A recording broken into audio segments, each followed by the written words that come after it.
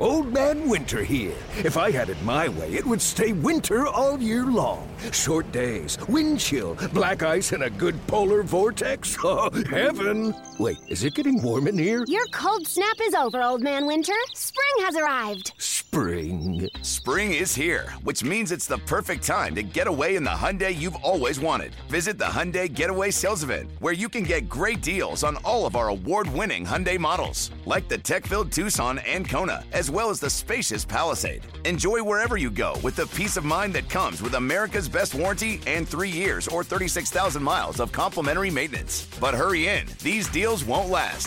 Add more joy to your journey at the Hyundai Getaway Sales Event. Now get 0% APR or up to $1,500 bonus cash on the Hyundai Tucson. Now, during the Hyundai Getaway Sales Event. Offers end soon. Call 562-314-4603 for details. Yo, Trey. Kevin, what's up, man? You know, I've been thinking, what would have happened if the NBA never vetoes the Chris Paul trade to the Lakers and we get CP3 in the same backcourt as Kobe in LA? Well, you get a very happy Jack Nicholson for sure. And the Lakers probably win a bunch more championships. CP3 finally gets a ring or 2 or 3, and the Kardashian empire is forever altered. What did you just say? Hey, everybody, I'm Trey Wingo. And I'm Kevin Frazier, and we're teaming up on a new weekly sports podcast from Wondery, Alternate Routes. As former Sports Center anchors and current sports obsessives, we're consumed by all the what-if questions that make being a sports fan so excruciatingly fun. If you're like us, then you also live and die on the fallout from every drop pass. Or play call. Each week on Alternate Routes, we'll take a flashpoint in sports, break down what actually happened, then explore every alternate scenario and the ripple effects it would have caused. Follow Alternate Routes on the Wondery app or wherever you get your podcasts. You can listen early and ad-free right now by joining Wondery Plus.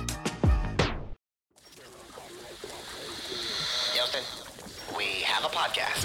Diving deep into all things Texas, both on and off the field. Here's Sean Pendergast and Pro Football Hall of Famer, the General, John McClain. Welcome to Houtopia.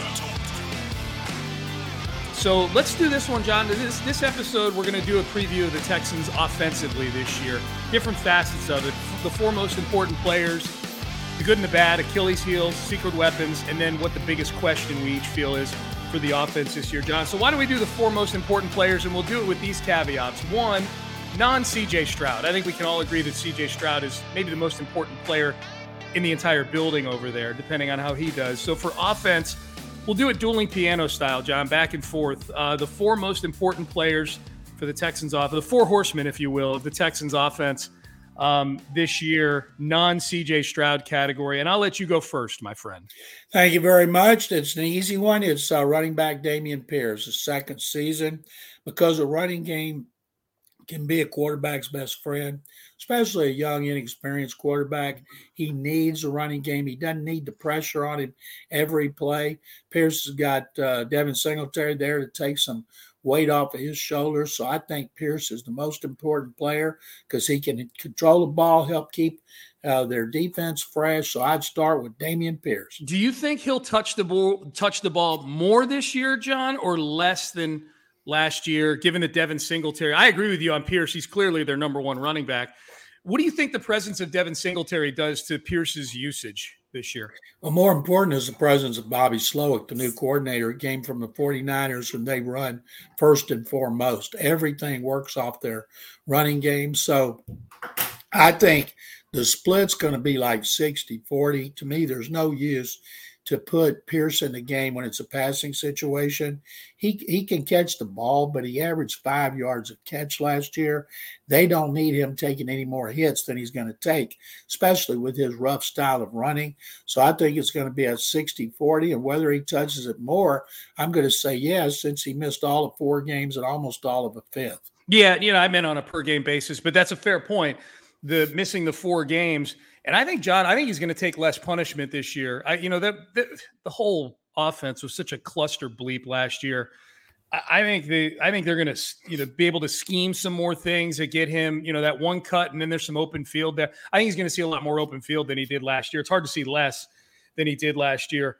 Well, one thing is when he hits the open field, he doesn't look for the open field. He looks for somebody to run over. Yeah, okay. Well, he's got to stop doing that. All right, I'll go next here. 4 most important players offensively for the Texans. I think their best player, as far as the league looking at this team, would be Laramie Tunsil, the left tackle. He was paid as such for the second time in his career. He becomes the highest paid offensive lineman in football.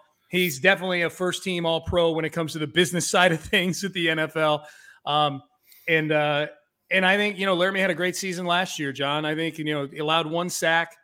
I think getting him locked in and doing some of the other things they did on the offensive line is really going to help C.J. Stroud. And for C.J. Stroud to have that guy watching his blind side, when we're not sure yet what C.J. Stroud is in terms of the ability to maneuver and improvise and work the pocket. He didn't have to do a ton of that at Ohio State because they were so much better than everybody they played. The one time he did have to do it was against Georgia, and he was great at it. So I'm optimistic about that.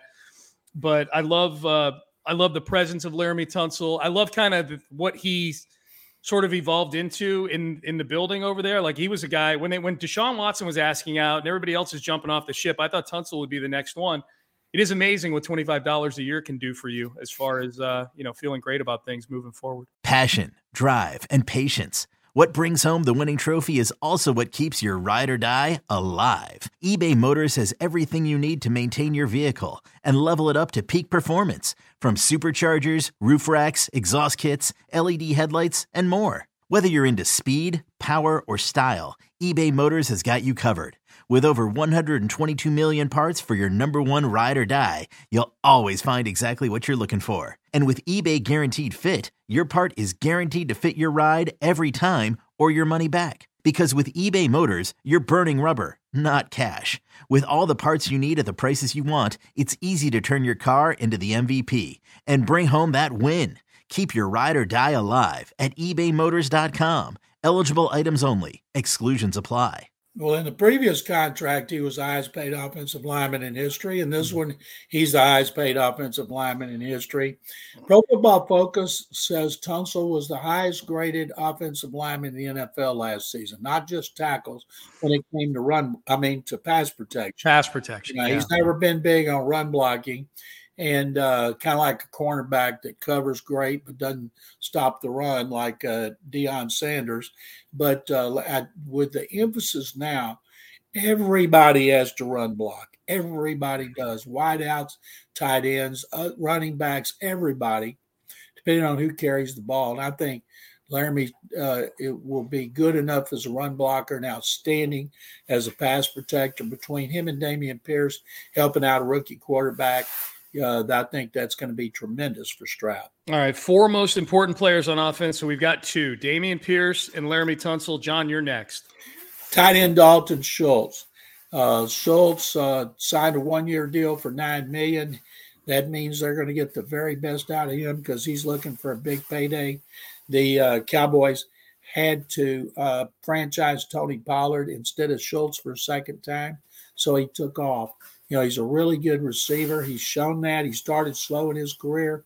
Then he developed. And I think for a quarterback who's going to throw a lot of short and intermediate passes, I think Schultz maybe end up with more catches than anybody, although I do think Robert Woods will be the go-to receiver. All right, John, a last one here. 4 most important player. And I say most important, I think it's a combination of probably important and good. Like Juice Scruggs is an important player for this team. I wouldn't put him on a list like this, yet he hasn't played a snap. It came down to 2 for me here, John, and they're both guys that you think are going to be captains on this team next year. Robert Woods, wide receiver, and Shaq Mason, the guard, I think are both going to be incredibly important. I'll go with Woods just so we're attacking a different position group here, since we already hit offensive line with Laramie Tunsil. But I think Robert Woods, I think the leadership that he's providing, that is a young receiving core that they've got. Because I think Nico Collins, third-year guy, John Mechie, really a rookie. He's been in the building for a year, but he's not played a snap of football.